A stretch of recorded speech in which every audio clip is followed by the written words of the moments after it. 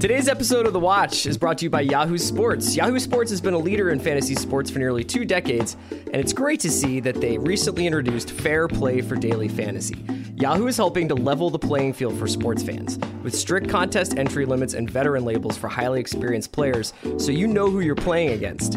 Yahoo Sports is offering our listeners a special offer. Go to the Yahoo Fantasy app or visit yahoo.com/dailyfantasy. That's yahoo.com/dailyfantasy, and use promo code RINGER, RINGER, with your next deposit to receive a one-time $50 deposit bonus that is earned over time as you play. Plus, first-time depositors will receive a $10 credit to enter contests. So remember, that's promo code RINGER on Yahoo Sports Daily Fantasy. I need support staff to clear the room. Stand up and walk, now! Hello and welcome to The Watch. My name is Chris Ryan and I am an editor at TheRinger.com, and joining me on the other line, the devil and God are raging inside of him. It's Andy Greenwald! Re-up! Feels good. Yeah, what's going on, man? I love the way you combined our past love of emo/emotional hardcore music and the television show Preacher that we're going to talk about today. Yeah, that was a brand new record that I did not listen to as much as the brand new record that had come out previous to that. Yeah, I didn't like it as much as the one that came out previously, but it's a really solid reference to start the day with. You're killing it, man. Andy, it's the re-up. We're going to talk about Preacher today, but first, I know that we had some business to take care of. First of all, we wanted to say, now that you're home, now that you're East Coast bound for a little while, just we want to play a little bit of Danny Boy over airplane movies. Yeah, I just want to say, first of all, Chris, you know how much I care about you, how much fun I have being in the office with the whole Ringer crew, all the kids. I'm so glad I'm not on an airplane right now. This is only the second Thursday since early April, I think. I've not been flying over the country. And that feels good. Especially because you probably just watched the Sully trailer, right? Well, just 100 times in a row, of course. I got to say, though, I kind of wanted to go out big. Like, I wanted to end this amazing 3 months of me watching movies on airplanes, which really, thanks everyone for flying along right there with me. You're welcome. You guys were the wind beneath the wings. We didn't need the wind because we had jet engines powering me, but I still appreciated it. On my last flight, Chris, last Sunday, my monitor was broken. Yeah. I was unable to watch any films. Like, talk about ending with a whimper. Isn't that it? It's like the gods knew. Or a super tragedy. The gods knew that it was time to bring this great podcast segment to an end. Can I just tell you the one little bit happened 18 months ago? What? Where you talk about things that happened 18 months ago, they were like, go now in peace. Go now, brother. You were too bright and beautiful for this world. Just a little bit of knife twisting, though, which is your favorite kind of twisting. My family came with me on this last trip to LA, as you know, and during these many, many, many cross-country flights, I held back. This is me trying to be a good guy. I didn't watch Academy Award nominee Carol the entire time because at some point in like early January, my wife was like, "You were saving the best for last." Well, A, that, but B, my wife was like, maybe I'd like to see that, and I was like, I heard you, noted, I got you. Okay. So at no point during your wife any of was these like, flights, I want to watch Carol, and you were like, the best place to do that is on an airplane. No, I was like, absolutely. I will refrain from watching it because I will be a respectful spouse. So I did not watch it, despite it beckoning to me. Even during those slow weeks in June, early June, Chris, when Delta hadn't updated its movies, I stayed strong.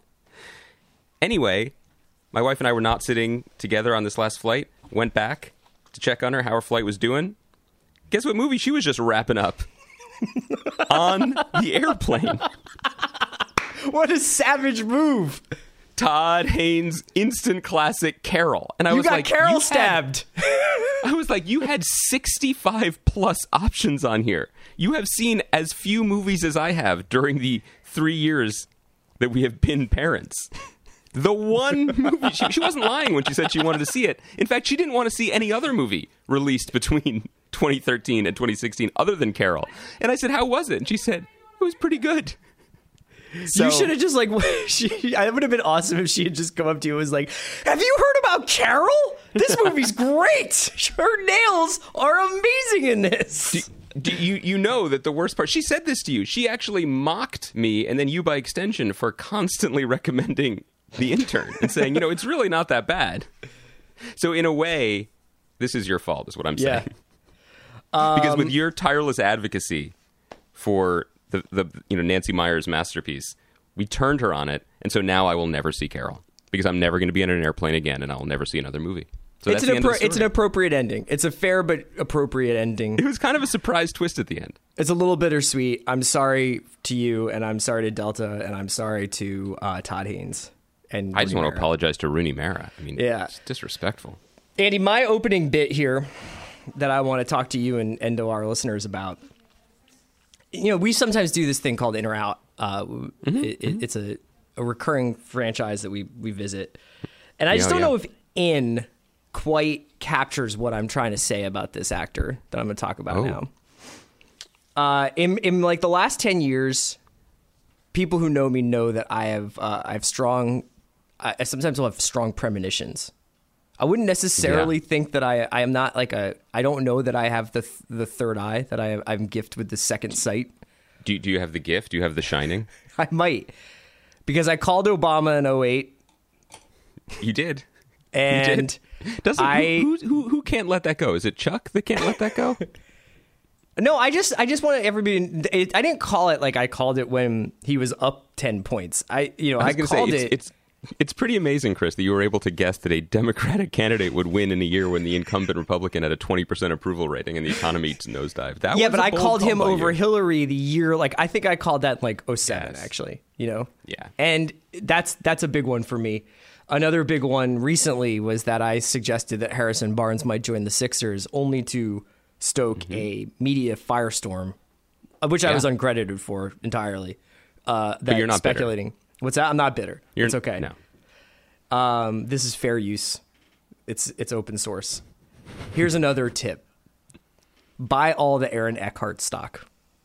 What? All the Aaron Eckhart stock you can find, you buy that. You give an order to your financial planner, to your broker, and you say, put all the yen on Eckhart.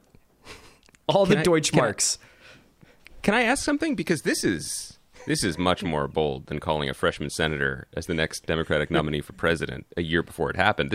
I would say that Aaron Eckhart in 2016 is the walking definition of a distressed Isabella is asset. definitely looking at Aaron Eckhart's IMDb page to be like, who the fuck is Aaron Eckhart? Let me tell you something. Aaron Eckhart is going to win supporting actor at the Oscars next year. And you know what his top competition is going to be? Aaron Eckhart.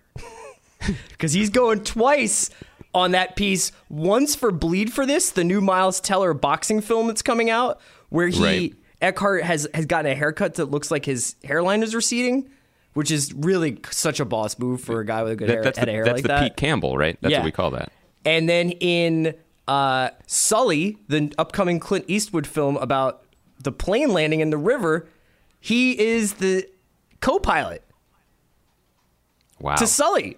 And he looks great in that, and he's got a solid mustache in that. So I'm feeling the tremors in the tracks, and I'm telling you, go long on Eckhart.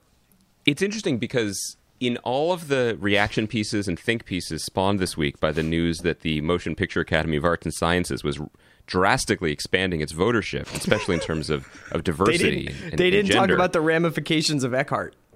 That's what I'm saying. No one could have predicted that bringing in, great numbers of new young voters and women voters and African American voters would result in the coronation of Hollywood's new king, Aaron Eckhart. That is really a surprise result. You may remember Aaron Eckhart. Here's some of his great roles.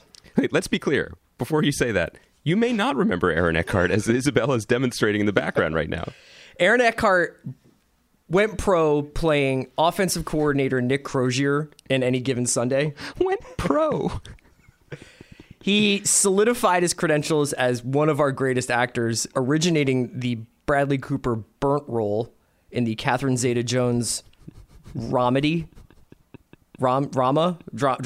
drama, No Reservations. Rama? Keep going. Just keep digging. I love this. And then he actually secretly was the best thing of the entire Dark Knight trilogy as Harvey Dent. Wow. This is out of left field. This is a big one for you. Can I just ask one more follow-up before we move on? Yeah, sure. Do you like Aaron Eckhart? I never really had an opinion on him before we started. This is my point. Like, I don't know. Are you doing this as like a wealth management consultant? Are you like, look, this really sucks to be English right now, but buy low on the pound? Yeah. Or are you like, I am an Anglophile. I'm literally wearing a kilt right now, but buy low on the pound? No, I'm new to him. Like, I'm new to his stuff. I've always appreciated him, and I've appreciated the way he's eschewed. He's shunned fame. You know, he's in it for the work. Gosh, well, you know, it's hard. Didn't Miles Teller throw him under numerous buses, like an entire bus depot? Yeah, do you want to hear the Esquire quote? Piece? Do you want to hear the quote? Yeah, I was hoping we could circle back to this. Let's find this. Hold on one second. Because this all sounded very familiar. So, Teller was in Rabbit Hole with Aaron Eckhart. Shout out to Shuby, Sam Shuby, for putting this in front of me again. You know, and Teller, when he was talking, I don't know who he was talking to about this, but he said recently he worked with Eckhart again in the boxing movie Bleed for This. Quote, now in Bleed for This, he, Eckhart, is my trainer, the overweight kind of supporting character actor. Eckhart idolizes the likes of Sean Penn and Jack Nicholson, but he's just very anti-paparazzi, Teller says. It's hard to get the right position to be somebody who is commercially successful and critically acclaimed. That's the sweet spot. Wow. What a dick. That's amazing. Well, all right. You guys, you heard it here first. You guys are all going to get very, very pretend rich off of Chris's Hollywood stock tips. Let's start talking This is definitely a new bit. Chris's Hollywood stock tips. We're going to revisit this. Let's talk a little bit about Preacher, because this is, you know, we were really immersed in Game of Thrones for a while, obviously, and I think probably the detriment of following television en masse, you know? Mm-hmm. Which is something that we love to do, is to follow television entirely. Yeah, we're big. I don't know quite how to say this. Yeah, we're big into television, Chris. Yeah. It's something that we're big fans of. Preacher, newish show on AMC, brought to us by Seth Rogen, Evan Goldberg, and Sam Catlin. It stars Dominic Cooper. It is based on the Garth Ennis and Steve Dillon comic from the 90s. Were you a big reader of the comic? I was. I read every issue in the 90s. Did you? In the 90s? I read them as they were coming out, man. I would go down to Fat Jack's Comic Crypt on Haverford Avenue and pick up a issue of Filthy Blasphemy. So let me ask you this. That's just who I was. Because Micah Peters wrote a cool thing for The Ringer this week about the sensation of watching this show. And I would say that this is probably the most delightfully confusing TV show that I have watched in a really long time. Like, I'm all in. I love almost every second of it while I'm watching it. And I really couldn't tell you what's happening. Was that what it was like to read the comics in the 90s? No. What I would say is, and again, the 90s were a minute ago, and I was surprised how little I remembered of the comic book. But my takeaway from a 2-decade vantage point is that what actually was happening in it overall didn't really matter so much. It was really, the whole thing felt like basically as if DC had given Garth Ennis enough money to buy a very cool monster truck and allowed him to just joyride it all over the American South and West. It was very little, in my memory, it had very little to do with what we might call, plot or building up to any one particular thing. It was a lot of detours and a lot of shock and a lot of very, very dirty, very, very intentionally blasphemous humor. Mm-hmm. And so when this was announced, and this is the project that had been in development ever since the comic was out, and I think we probably at some point in the last 4 years talked about it and maybe even held it up as an example of this idea that you don't have to make everything, because they're just simply, I just could not see a reason why you would make this, because especially... And a lot of people have said, or how you could make it if you were going to be completely faithful to it. Exactly. Also because being truly faithful to it would involve basically taking the piss in a way that just doesn't really work in a serialized television show. Which isn't to say that the work wasn't often very funny and often very good, and Steve Dillon is a tremendous artist, but its goals were very different, and the landscape that birthed it was very different culturally than I think we are now. And so what's truly, I think, amazing and really impressive about the show is that it is almost totally reconceived on a character level, on a structural level, on a thematic level, but somehow they found a way to maintain the, I mean, I don't even know what to call it, the insouciance, I guess, of the comic. And it's much better spirited, if that makes sense. Garth Ennis is hilarious, but he was working out some things in that comic that I think came from a place of anger that turned into comedy about the church and other issues. Didn't it? And kind of writing about America from a distance. I've been flipping through some of the pages, and some of it has like a little bit of like a New York fucking city, St. Mark's Place T-shirt vibe. Yes, like, you know what I mean? Like I'm kind of being purposely confrontational with the humor and with the content. So let's talk about the show a little bit. So that's the comic. Yeah. I want to jump off from this point because, you know, TV shows teach you how to watch them. You know, I think that's something we've talked about before, and we've talked about the Night Of pilot, or the first episode of the Night Of, the HBO limited series that's on now, that you can watch the first episode now on HBO Go. And I was thinking a lot about the visual language of that show and the way that it creates an atmosphere and a vibe. And Preacher does the same thing. Preacher is about as understandable as Deadwood in some ways, and Deadwood was written in sort of profane Shakespearean Old West language. Preacher, through combination of its visuals and the dialogue, is just as dense and in some ways impenetrable. But I have to say, the trio of lead actors in this show, Dominic Cooper, Ruth Negga, and Joseph Gilgun, who play Cassidy, Tulip, and Jesse, are so charming and so watchable. Can you remember a collection of stars of a show, of a new stars that are so immediately watchable? I mean, maybe Clive Owen and Andre Holland on The Nick.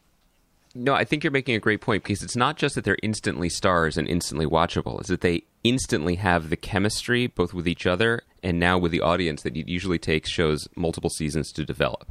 When Mad Men was ending last year, we just couldn't stop talking about how much we will miss these people and these interactions, these fictional characters and these specific performances. But the beauty of TV is often that these performances can, you know, they sink in over time, and the actor steeps into the performance, and the performance steeps into us, and we just become more and more excited to watch them get better at it. These three are immediately terrific. They are life rafts in a sea of, you know, very, very crazy action and sometimes impenetrable plotting. And they're just such a delight to watch. Did you know that Dominic Cooper and Ruth Negga are a couple IRL? No way.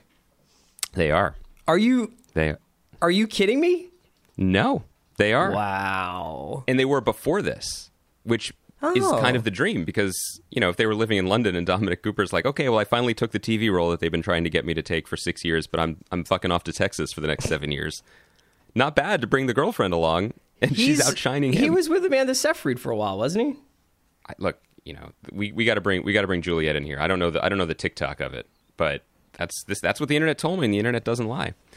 Well, but that is a great point, because if any, you know, above and beyond anything else, that's what recommends the show. These three actors and their performances. Yeah, because I think that I actually was thinking about this with the end of the South. Well, not the South Will Rise Again was a sort of a different animal, but the episode previous to that, so not this past Sunday, but the Sunday before that, as Jesse Custer and Jackie Earle Haley, we have to talk about in a second, but his character Quinn Cannon are talking about God and the devil, and a lot of this stuff that, you know, am I a good man? What does a good man do? And things that we've joked about, like how every character on a television show seems to turn to another and say, what's a good man if he's a bad man?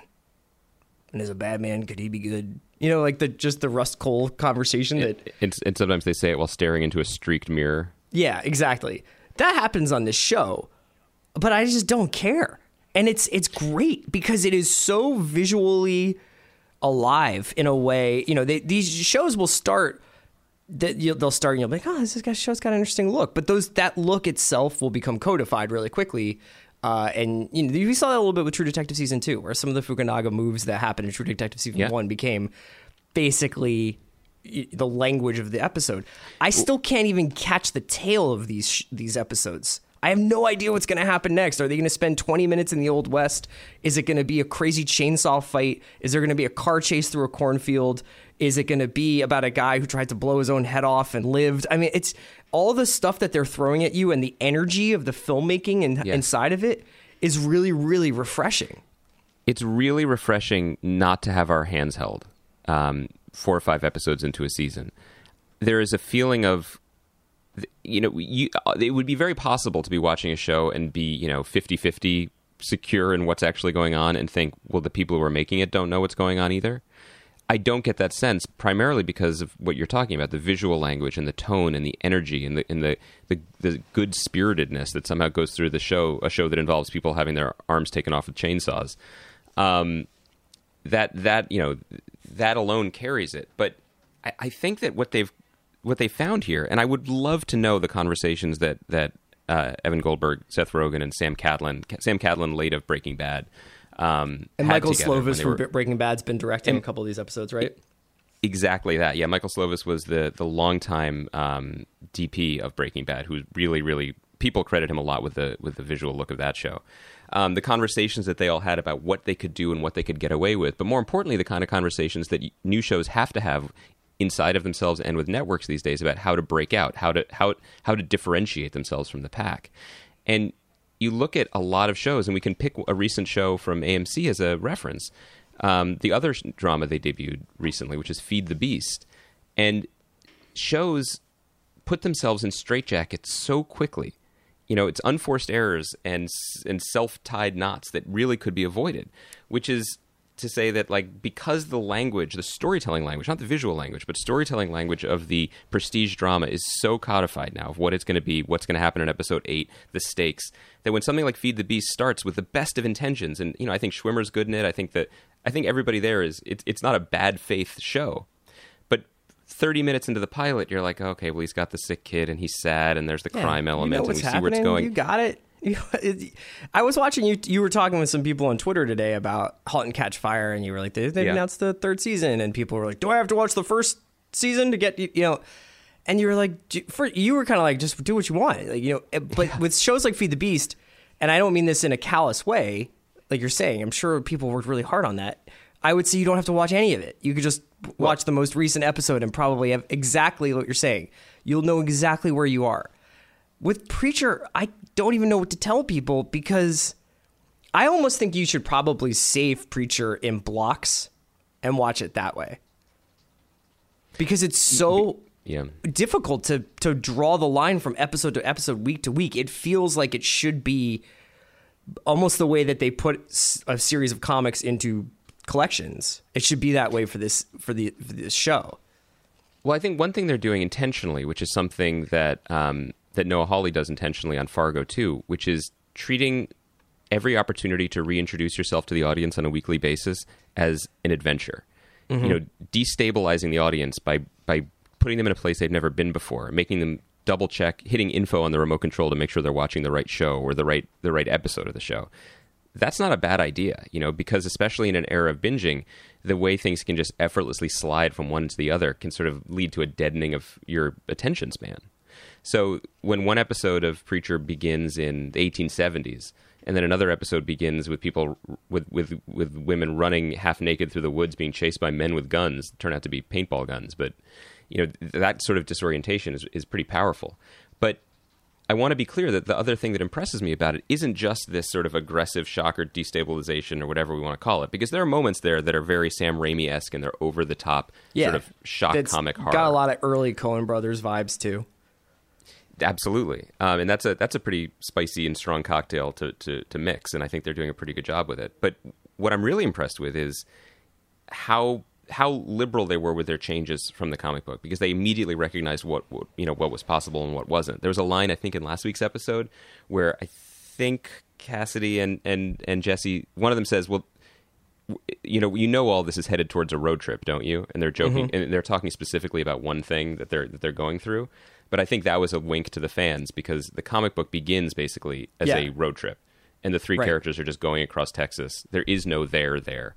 But a very smart thing, both in terms of making a deeper story, but also making a more affordable production, is they've rooted the show in this town for at least one season, and that's given us a whole lot more to play with and a whole lot more to sink our teeth into, but also a whole lot more to care about. One of the things that this show does that I really like is it inverts how I think we've been dealing with characters on TV in a lot of ways for several years. there's a model where you meet Don Draper or Daredevil or whoever, and they are normal until you find out the surprising part about their character. You know, that they have a secret, that they are a vigilante, or they used to be Dick Whitman or whatever. Preacher seems to start characters with the surprise and work them into, and I'm talking about more of the secondary characters like Donnie, where it's like it starts with him slamming a guy's face into a car wheel and slowly makes him more and more nuanced as it goes on, and more not normal, but do you understand what I'm saying? Where it's like they flip the surprise so that the surprise slaps you in the face, and while you're stunned, you meet a real human being. I think that's exactly right. I also think what the show has done, and they've been doing that with well, Cassidy and Tulip too. But the other thing that helps that point is that there is no, you know, you were talking about how there are a lot of characters. There has been the conversation about what's good and what's evil. The show hasn't helped us. There is no infrastructure or a character that's representing all good or all bad. Right. You know, there is no rebellion against anything because everyone is a little bit wobbly, a little bit nuts, more than a little bit violent. And so in that world, we are intentionally disoriented because we don't know which way is up. And for as much as Dominic Cooper's character, as much as as Preacher, seems to be coming from a place of good faith and wanting to do good works, he's not that good, and he doesn't seem that concerned with the enormous power he's suddenly wielding, as we learn at the end of if anything, he seems aroused by it. Yeah, and we got to say, I mean, Dominic Cooper is a great big shining star. I mean, he is so charismatic in this part, and just it's funny because I don't imagine, like many actors, he doesn't strike me as an enormous physical presence, but he has a very, very intense presence on camera. And he sort of menaces and looms in a way that is pretty interesting for a guy wearing a collar. Yeah, it's interesting. So I wanted to end it on just kind of a larger note, which is that the last time I checked, and I don't want to say this erroneously, but I was just looking at the numbers before I came in. It does seem like the ratings, at least the more traditional ratings, have started somewhere in the 1.5 million range and then have kind of steadily gone down. And almost in response to that, it seems like AMC announced that there will be a 13-episode second season. Where's your head at in terms of where this show is as a business proposition? Is this an example of what FX does, which is when they find something that people are talking about, even if it's just a small amount of people, but are talking about it passionately, and you get to maintain a relationship with people like Seth Rogen and Evan Goldberg and Sam Catlin? Do you just double down and say, you know what, we will wait for people to find this show and catch up on it and get the Breaking Bad slingshot out of the second season? I think all the points you're making are the right ones. I think the first thing to say is in 2016, this is a pretty decent debut season in terms of ratings. I think they're probably pretty happy with it. I mean, you made a reference before to the announcement of *Halt and Catch Fire's third season, and I am so excited about that show coming back in August. First-run episodes of that show's brilliant second season were getting like 400,000 viewers, and that got a third season. So the numbers game is certainly not what it used to be. I think that the other thing that AMC would look at would be who makes up those 1.5 million viewers, and I'm sure they're overwhelmingly young and exactly the type of demographic that they want to have, and the kind of demographic that they want to carry over from the Walking Dead demo. Like they can pretty easily cross-pollinate and cross-advertise those shows on their Sunday night and have a nice little ecosystem that viewers will gravitate to.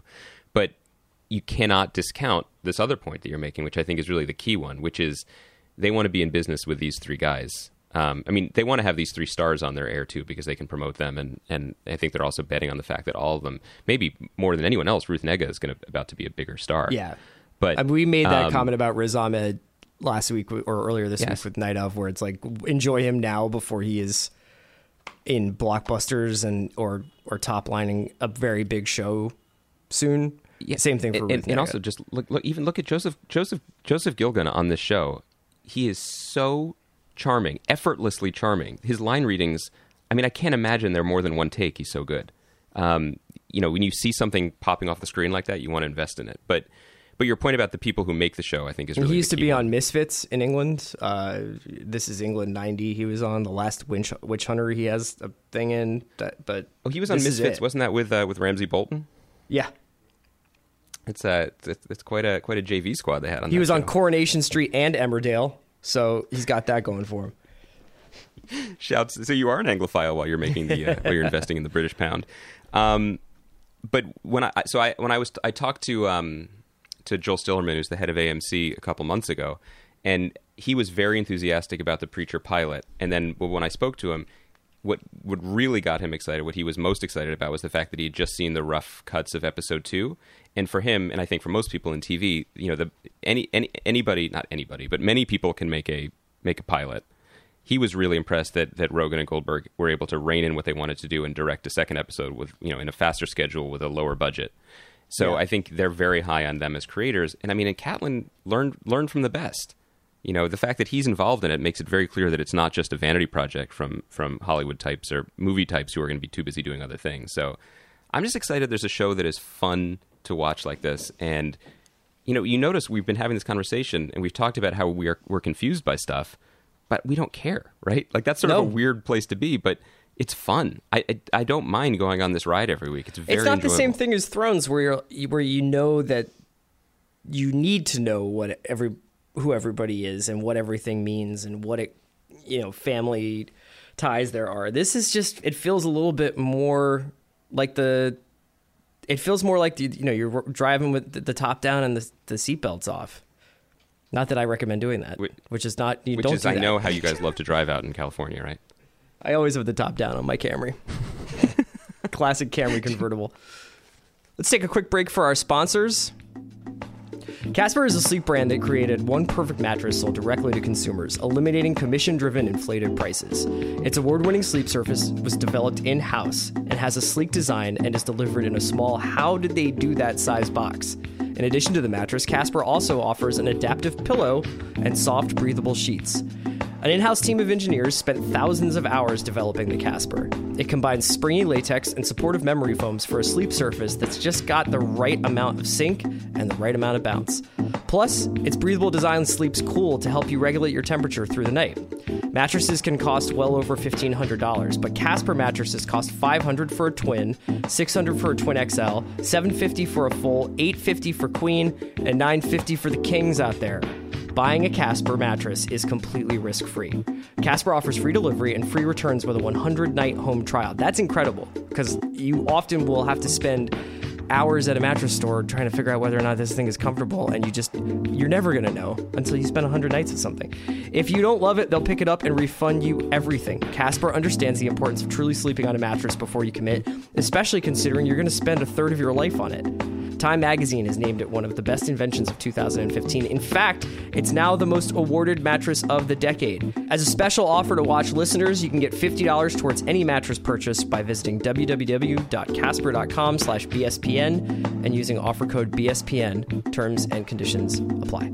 Hey guys, Andy here to talk to you about one of our sponsors, Indochino. You guys, Indochino is reinventing men's fashion. They will give you a made-to-measure suit. Do you know what that is? I feel like that's what the word bespoke means. That's a word I've been using for years, but I never actually got to experience it until I went down to the Indochino showroom here in New York City.